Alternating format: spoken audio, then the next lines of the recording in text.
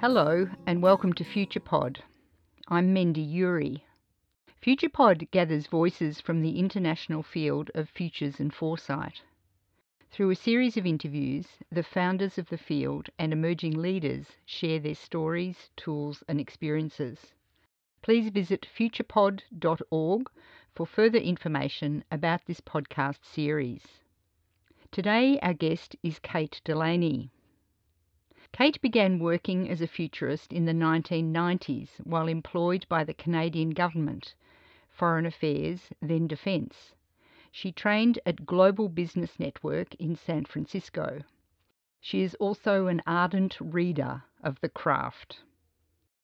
Kate was invited by the Australian government to work in defence on loan from Canada in the late 1990s and set up a Defence Foresight network and internal quarterly reporting, tracking future developments that might affect the department's ability to deliver its capabilities over time. Eventually, she moved back to Australia and the lovely sense of humour. She helped a few government agencies rekindle foresight work in Australia and New Zealand in the early 2000s and has worked with mainly government and not-for-profit organisations since returning to Australia. On balance, Kate has done more horizon scanning than scenario planning or systems thinking projects to influence senior decision makers, and she has completed a number of projects using strategic foresight tools that haven't been categorised as foresight as such. Andy Hines once called this futures by stealth. Kate says she thinks the nicest thing that has happened is she has inspired others to become futurists, and even attend Swinburne's master's course when it ran. Welcome to FuturePod, Kate. Thank you so much for inviting me.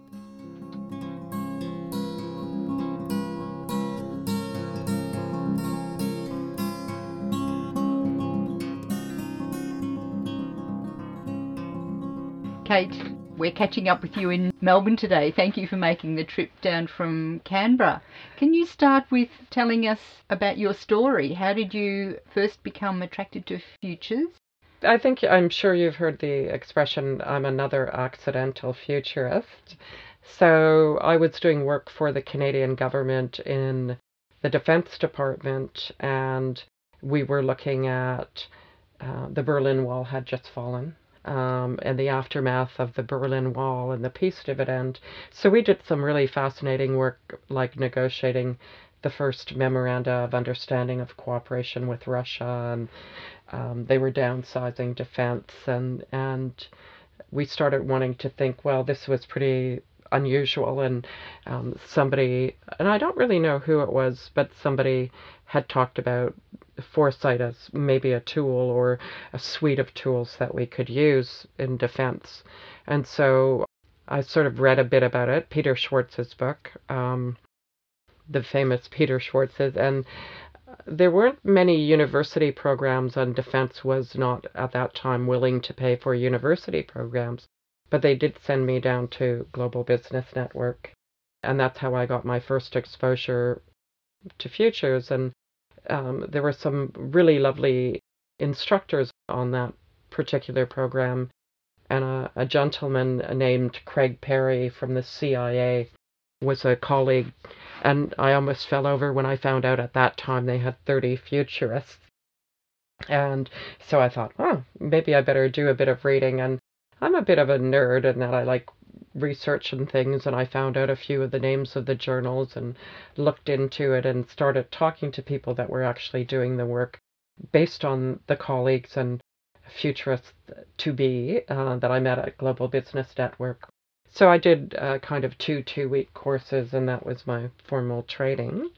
And then I started practicing it within the confines of the Defense Department.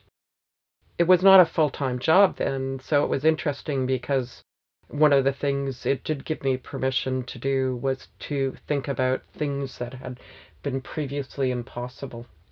And so I worked with the Australian government to do a counter-trade deal between the Netherlands, Australia, and Canada on defense equipment, and that had never been done, and all of the governments said, oh, we don't support counter trade. It's kind of, but we got it through. So it was that permission to really expand your horizon of what's actually doable and possible, and we did things that, given the context, were even unusual. Even though the Berlin Wall had fallen and we're in a peace dividend. And that eventually led to the Australian Defence Department requesting that I be loaned to the Australian government in their strategy area of defence for about 3 years. So I was posted as a Canadian public servant from 94 to 97 in the Defence Department here in Australia, and did things like set up the quarterly strategic review, which was based on taking into account the long term and some of the sort of dynamics of change around it. There was a lot of linkage back to risk and more standard strategy projects as well. But I also set up at a time something called the Defence Futures Forum, which was just trying to get young people in defence at a certain level, not entry level, but kind of between senior management and entry level interested. And I had the good fortune of having a deputy secretary I was working for named Hugh White, who eventually moved on to become a professor at ANU in the Defence Strategic Studies Center. But I think certain types of long-term thinking and certain ways of thinking are clearly embedded in defense anyways. And so what we had to do was to expand people's thinking a bit. It's sort of like laying a brick wall, one brick at a time. But it worked. And then I was posted back. The Canadian government said, come home. Most of my service was in the Revenue Department and Customs and Foreign Affairs. And I had just been sort of moved to defense when they sent me to Australia. So I went back to defense, and as is a habit in the Canadian government, if you've got a good posting, good in quotes, then they give you a job that's not too desirable when you go back. So it was kind of an okay job, but it was really interdepartmental negotiations on defense procurement. And I didn't really want to do that, so I kept in contact with one of the senior people in defense, and he said, oh, we'll give you a contract if you come back so many days per month for 5 years to do the same sort of thing as you were doing, because I did things like the rise of certain types of terrorism and things like that, and we looked at certain issues that defense wasn't at all clear about in that sort of area. So I went to my boss in Canada and said, I'm moving back to Australia, and he said, oh, well, go for a year and then come back and I'll rehire you, because that was the rule. And that's sort of how I got into Futures full time. So when I came here, I started with that base of the defense contract with a few days per month, and then I started offering training and doing a few little projects here and there in the late 90s when I'd come back, and I set up a company and did that for about 20 years, and I'm getting older now, so I'm working with a friend in his company now, mostly because I'm not quite sure where I'm going to go, and it was just easier to think about, did I want to keep on running a company with no employees, because it was a one-person company. So yes.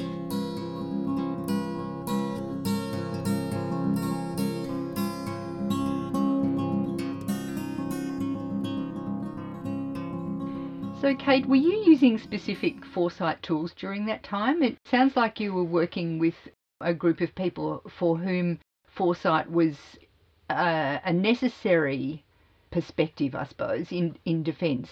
They needed to have a long-term view of what they were doing.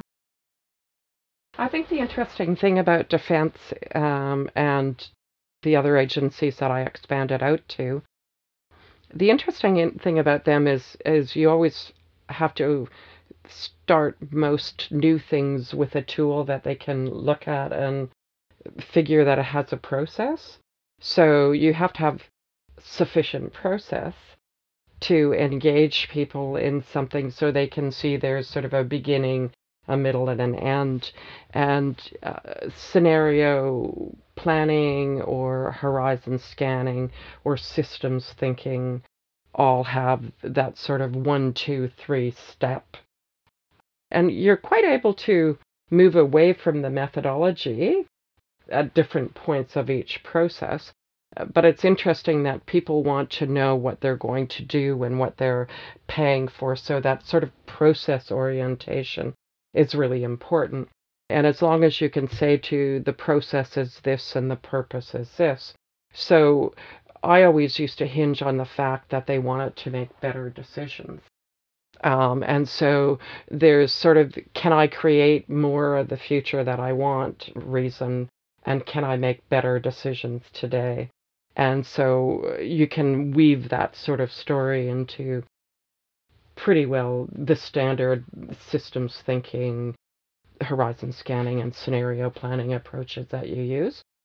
And I think that what's really interesting about being a practitioner is you kind of are more of a bowerbird.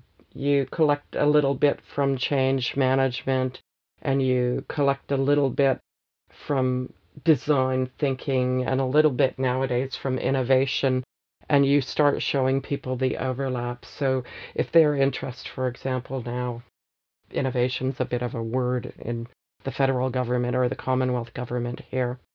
And so you can show them that the skill set is the same as a foresight practitioner. And, the curiosity you need, the ability to tell stories, the ability to connect the dots, those type of things that you draw out of the discipline of, I guess, the practitioner's art of being a futurist. I think what's really interesting is you have to have an ability to communicate very clearly without using academic expressions in certain departments. So I've worked with some of the more basic expressions and use, like if I say horizon scanning, I'll say, well, that's about spotting change early. If I talk about scenario planning, I talk about painting a picture of alternative or optional worlds. And so you don't use any of the words that you see, like Riel Miller, who's very, very clever, and I'm not putting him down at all, but he uses more of an academic language to communicate some of the intent of some of the foresight projects you use. So it's an interesting learning experience. When I started as a futurist, I think I used a lot more jargon than I do now. And it's a really hard lesson to learn. People don't get what you're saying if you're not communicating clearly. And the other thing that I find interesting is I use things like Nancy Duarte's work on how to communicate well. And so what I find fascinating about foresight is it forces you to improve and learn. Improve your own skill set and learn as you're going. The other thing I think that's interesting is you have to have a clear destination or outcome that a client wants. And because the history of, for example, scenario planning or the Futures Commission here in Australia and things, whether it's deserved or not, sometimes there's a choppy history. We did this with this person and we didn't like it and thought it was a waste of money. So you have to sort of get to the insight quickly enough that they can go, uh-oh, or aha, very quickly. So it's kind of a balance between going from breadth to depth and back again. So the tools that you use, am I actually constructing the scenarios or am I looking at the trends and drivers? And what am I doing? So it's kind of a mixture. I find that interesting. You become kind of a designer of a thinking process. Right. And that becomes the fascinating thing. Can you give some examples of things that have really worked well, or things or places that have been particularly difficult? I think three horizons thinking is probably one of the classic ones where people get it, and there's some very sophisticated interpretations of it nowadays. When it first came out and it was Madrad Bagai in Sydney, it was about capability development. And so when you look at the history of it and how we've brought it into the fold in futures thinking and some of the early work of Andrew Curry, for example. So I found that that's a particularly effective way. And what you have to do is explain why you want them to think about the short term and the long term and then the medium term. And one of the things that people get is if you can give other countries that have done it that way. So the Netherlands, a couple of unis in the Netherlands developed a process called transition management, and it has a lot of overlap that goes well with departments like the tax office or defense or agriculture, sort of primary industries. So what I find is that you have to be very clever about conveying it in the language that they're speaking, and you can find some really different examples. So the other thing that I find interesting is sort of a systems thinking, but not a full systems thinking process. So this idea of transition management relates to three horizons, and the sequence or the way you run the process: short term, long term, then medium term. And that gets them to think more in a futuring foresight kind of way. The second one that I find interesting is if you do systems thinking, but not in an incredibly elaborate way. There's a couple of people who do really, really good jobs on systems thinking in Australia. But I find that if you're not an expert, it's useful to talk about connecting the dots and how would you loosely do it. And so I'll use things like some of the Medium articles, Leila Akaraglu and people like that from Medium as a great website where she's explained, here's emergence, here's whatever. So I find it useful to use it to a degree to push them into the aha or the uh-oh. And you don't have to go full bore. And I guess a really interesting difference that I've had discussions over the years with people like Hardin Tibbs is how much do you let them move a bit versus go for the whole hog, and what's your approach? And I find that because I'm making a living out of it without any kind of secondary job or academic job, I find that you build it one brick at a time. And I often get repeat customers, which is really interesting because you take them a bit, and then you take them a bit more, and then you take them a bit more. And for example, I'm working in Melbourne next week, and that agency worked with me in 2008, and I got them so far. And then out of the blue, they phoned me last year in September and said, we want to work with you again. So they they had a lot of churn and government changes and priority changes in government. But they were willing to say, okay, now we can engage in this. We understand what you did for us before. Let's take it a step further. That's probably an extreme example of a dead period between people. Yes, it's a long time. Are you saying, Kate, that you've had more success in, rather than taking people a long way out and then working out how to get there step by step, you would prefer to take them step by step from the start? No, I don't think sequentially. I mean, we usually have some sort of long-term vision or long-term description of the external environment or the context in which they'll be working. but I can only take them so far in each engagement. Sure. And we always do how last, what's that transition last. And so you have a description. They're very capable of saying, this is what, if we make this decision, this is what's going to happen in the short term, up to 5 years. And we know that in 50 years, it might be so foreign, it might be like this. But you have to get them into discussing where they're going to spend their money, what kind of investment structures they're going to do, how they're going to train their staff in different ways, and very pragmatic things. And that's where you can only take them. Yes. It's hard for people to conceive of the difference in that transition period. Yes. It's very easy for people to describe a far future or the immediate future. And it's that medium term where you're talking about the transition so I try to do that step by step or a little bit at a time. I think most of the tools I use are a standard kind of variation on scenario planning. I use cross-impact analysis, some of the kind of, I'd say, roughly French approaches as well, and I've used that more for sciencey agencies. So I have agencies that have a scientific background, and you do more elaborate scenarios. You don't do a 2x2 matrix, you do a cube. So they want more stories about the future, and they want more complexity. And it's the same with instead of using kind of just a nodes and simple systems diagram, I don't know if you've heard of the website Scapel or Loopy. No, I haven't. Anyway, if I can do it, anybody can do it. It's We'll how to put do that in the systems reference diagrams really easily.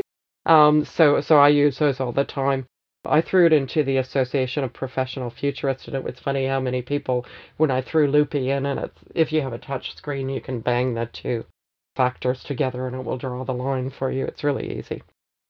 So I think the interesting thing is if you use some of the French ideas and adapt them. So I start with understanding what's really done, and then you massage them. But I think one of the things I find about foresight is there's a lot of people who don't bother reading the journals.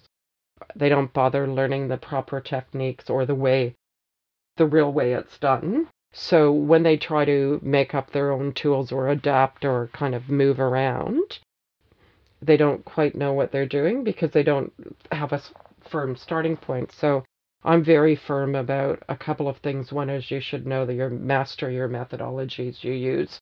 And by that I mean know the right way to use them, look at the academic writing, all of the journals and things, talk with people about how to, before you move away from them. And I think the other thing is that you should use the best evidence available. And so a lot of the early journal articles that are still speculative, like Wire's climate change and things like that, Wiley Interactive Research Services. So you should follow, if you're going to talk about climate change with somebody, you should look at how climate scientists are speculating, what's uncertain for them. So you should have a good evidence base as well.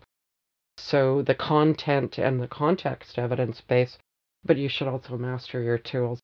And I guess I know a few tools well. I don't think I do everything well, like many people. And I would make one more point. There's a couple of people in New Zealand I've worked with for a number of years, and if you're working for people who don't have money, I would rather that you didn't do scenarios and things like that. If you're trying to do it in one day, a complete scenario project, it's very difficult to do. So I worked with Queensland Fire and Emergency Services, and they internally did a lot of work, excellent work, led by a young woman there who was in the strategy area. And then I was talking to somebody in Fire and Emergency Services in New Zealand, and that took a year for them to do the end point of their scanning and their futures work, and they know it's not good because they have to practice makes perfect. I always say you get better at scanning the more you do it for your agency. But then somebody from New Zealand in that sort of emergency management area phoned them up and said, we want to do scenarios in a day and a half. So I think you have to look at and choose your tools also according to the budget of the people who are doing it and their true interest in whether they really want to challenge assumptions or improve their current decisions, create the future they want. So I went back when I was first learning how to do scenarios and read a lot of Herman Kahn's work because that was kind of a defensey kind of thing, and Rand was, you should read Herman Kahn's book about Australian futures. It's a really, really good book. Yes. And were you working with somebody else when you were learning that, Kate? I sort of got adopted by a few people like the CIA gentleman that I knew, so, I had people to talk to. Yes. But there weren't academics that I was aware of in Canada when I was doing some of this early work. And I very fortunate to meet people like Oliver Freeman and Hardin Tips, and I could phone them up. They were very, very welcoming. And I think one of the interesting things I try to do as well is if I come across a young futurist, I think it's my responsibility to pass on a legacy.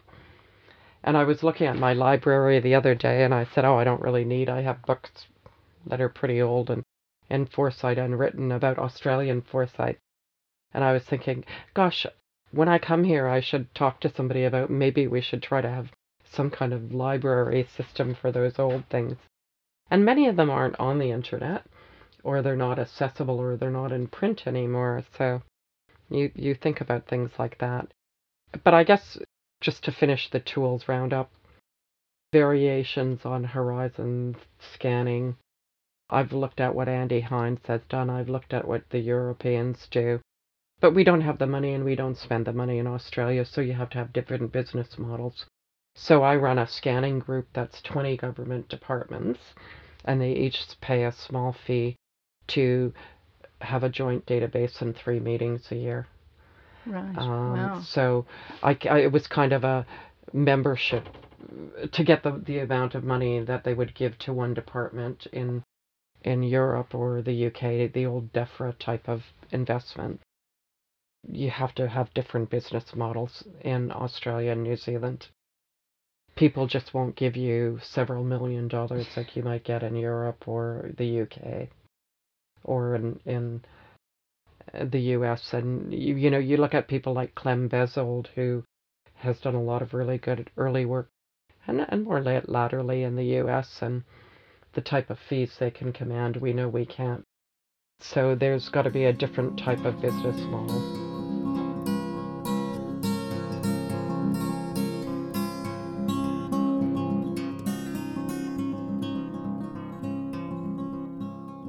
Kate, the next question we like to ask our guests is a more personal question.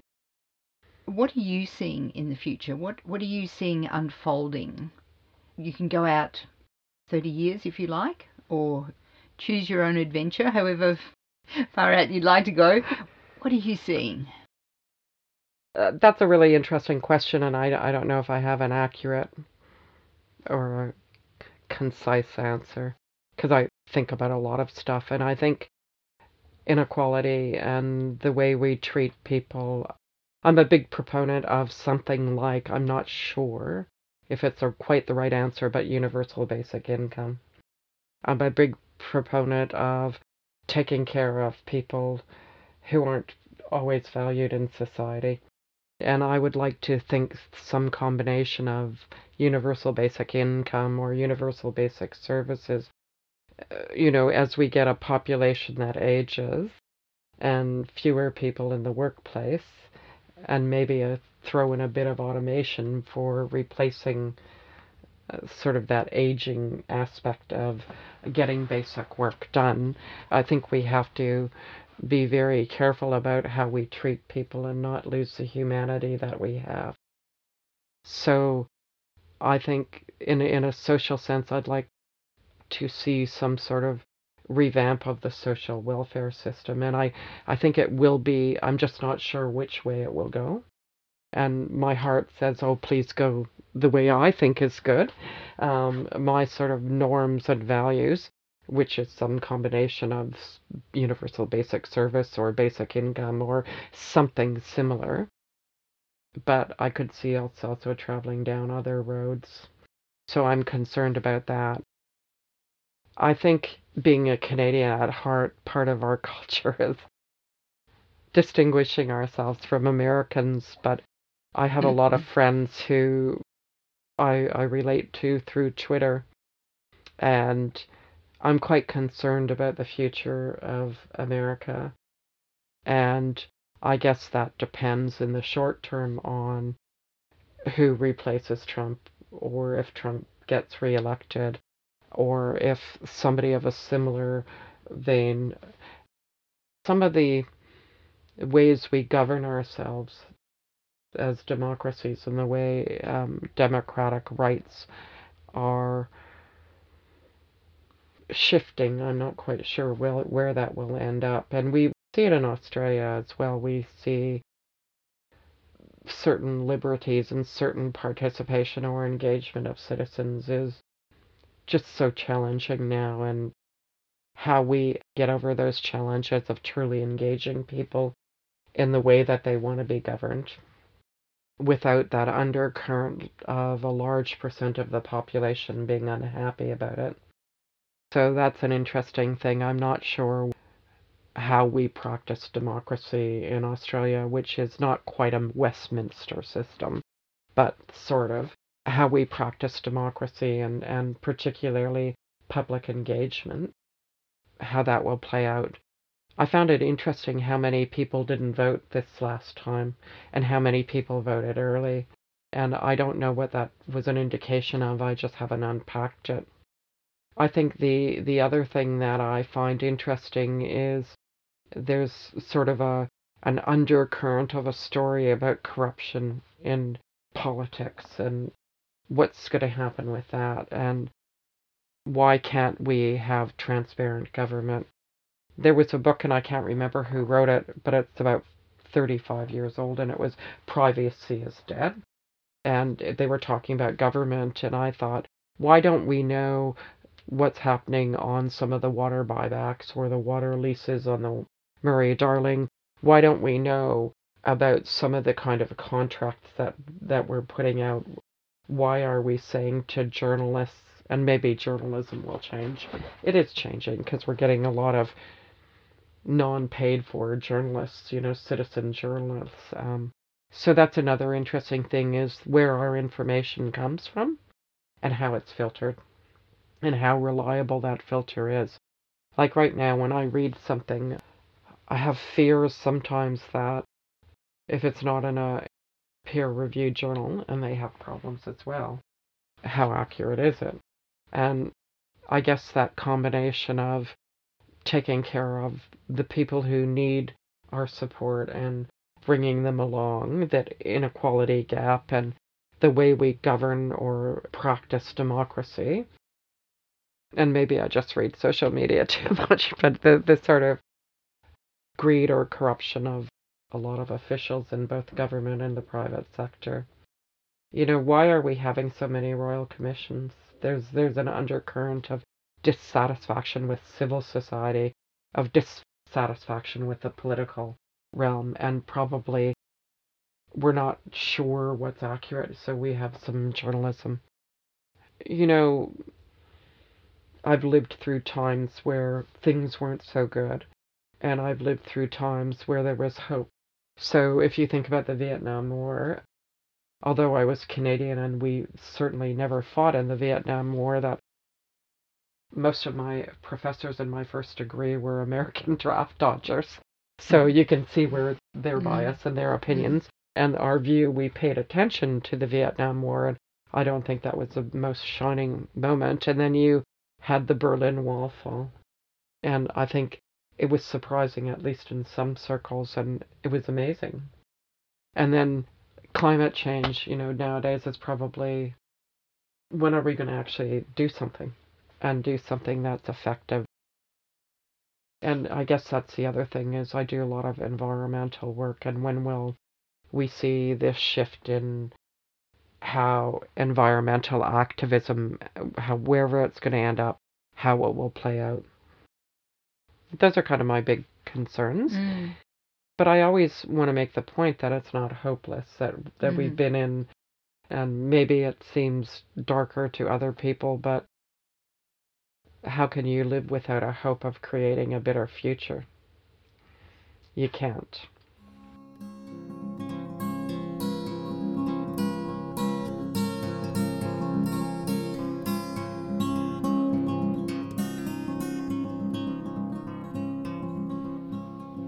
Kate, we're interested to ask our guests this question. It's a frequently asked question, I think. What is futures? What is foresight? What's the practice of futures and foresight? So I thought about this question because there's thousands of ways you could answer it, but my simple answer probably is foresight is thinking about the future that you can create to make the world a better place. And it's thinking about the present and how you make decisions that don't close off growing into a better future. How do you improve the type of decisions you make today to ensure that you have as broad a chance of achieving a better future? There's a lot of nuances to that expression, but I think if you keep in mind it's about where possible, creating what you want more of, and making better decisions today. And I know something you spoke about a little bit earlier was a sensitivity, the need for a sensitivity about who you're speaking to, who are those people, and their values and their future will be perhaps different to certainly else's. and I think one thing we don't do really well, and there's some young people, like some of the work the Red Cross, Red Crescent Society is doing right now about decolonizing the future and not imposing our type of view on the future. And that gets back to the universality of, or the engagement side of foresight processes. I'm always a great believer in diversity of input and output. One difficult question I get asked is, how can you put yourself in somebody else's shoes? And I say, well, maybe you should just invite them in the tent rather than putting yourself in their shoes. And we don't do that quite enough. And maybe Melbourne's different than Canberra, but Canberra's quite a... I joke about the Canberra bubble because there is no bubble, but there is a sameness and not a lot of cultural diversity that we see visibly in Canberra, whereas when you come to Melbourne, you see the cultural vitality, probably more so than any other Australian city. Like when you go to Perth or Brisbane, there you don't see it; it's hidden. Right, but I'm still not sure whether there's a great diversity inside the tent, Kate. There might not be, but every good strategist, every good innovator, every good futurist talks about the diversity issue and how to bring in more voices and how to respect their voices and not try to change or warp their opinions. And that's incredibly hard to do, so that's probably one of the hardest things we do as futurists.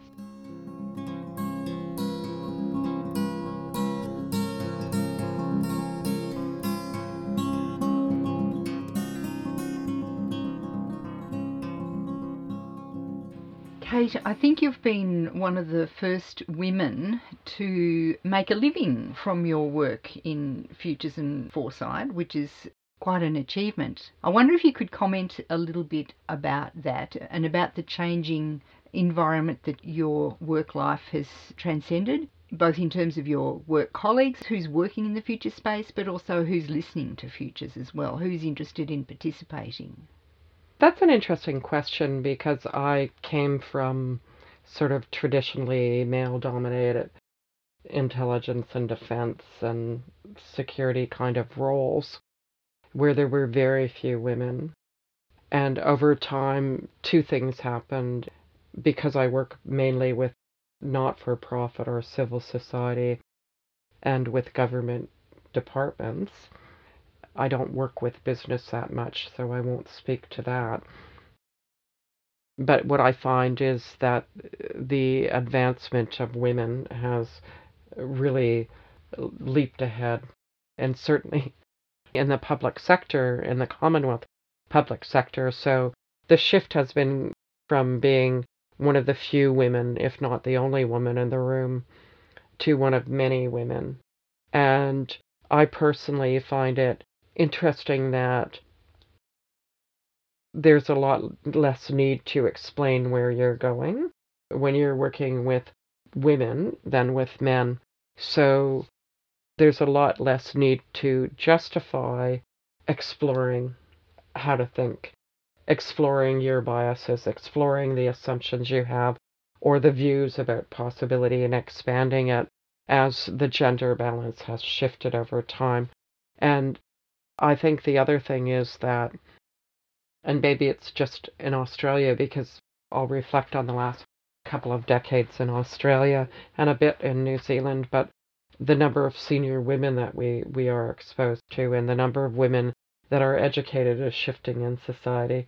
And I don't know if it would have been, and I can't assume it wouldn't have been the same, but the people that I encounter at certain levels of work that would want to talk about things like this and say, I've got to make decisions even though I have incomplete information, even though there's ambiguity or uncertainty. The people that are interested in pursuing that type of how do I make better decisions in light of ambiguity or uncertainty or incomplete information because of research, for example. I think that the level of education of women has risen quite rapidly in Australia, certainly, and inclusion at certain feeder levels to senior executives. And so I just find I have to explain less, and I attribute it, and that might be a bias on my part, but I attribute it to explaining something to a woman versus explaining something to a man.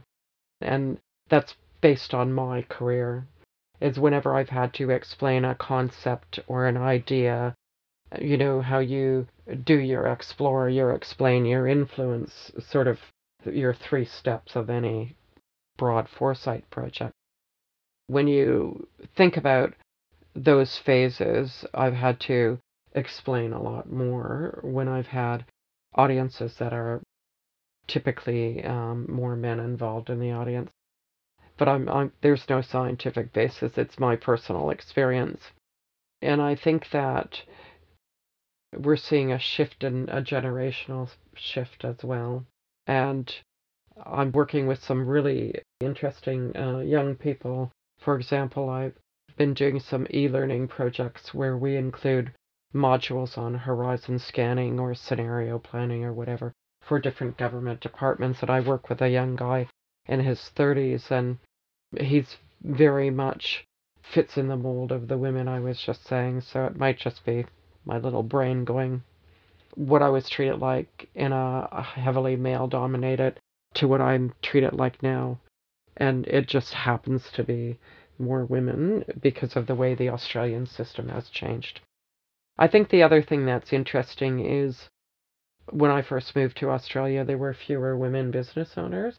And I think that's changing quite rapidly. And you look at some of the smart young women and men coming up as futurists, and the tools and the way they use technology is just amazing. And I guess a lot of what we did was pen and ink and structuring conversation. And I'm not sure that we gave them the experiential ideas of actually feeling it. I went to a couple of really early, 20 years ago, experiential futurists happening, but we never quite got it. So a lot of the way I grew up in, 30, 20 years ago was structuring the conversation to gain insight, and who you invited into the room was very important. And quite often, because of the requirements of different government departments, they wouldn't even invite women in the room, or they wouldn't invite somebody from a different cultural or an ethnic background, or somebody who spoke a different language. And that I'm very hopeful about that, because I think we look at what we have in terms of capacity to involve people. They don't have to be in the room. They don't have to speak the same language, but we can still involve them. Kate, it's been wonderful having you here, sharing a lot of your experience and your work in Futures with the Futures and Foresight community. Thank you very much for making the time. Thank you so much for inviting me, and I hope you keep on doing this for the next 10 years.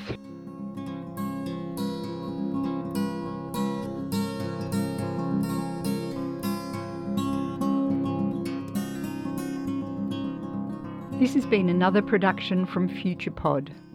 FuturePod is a not-for-profit venture.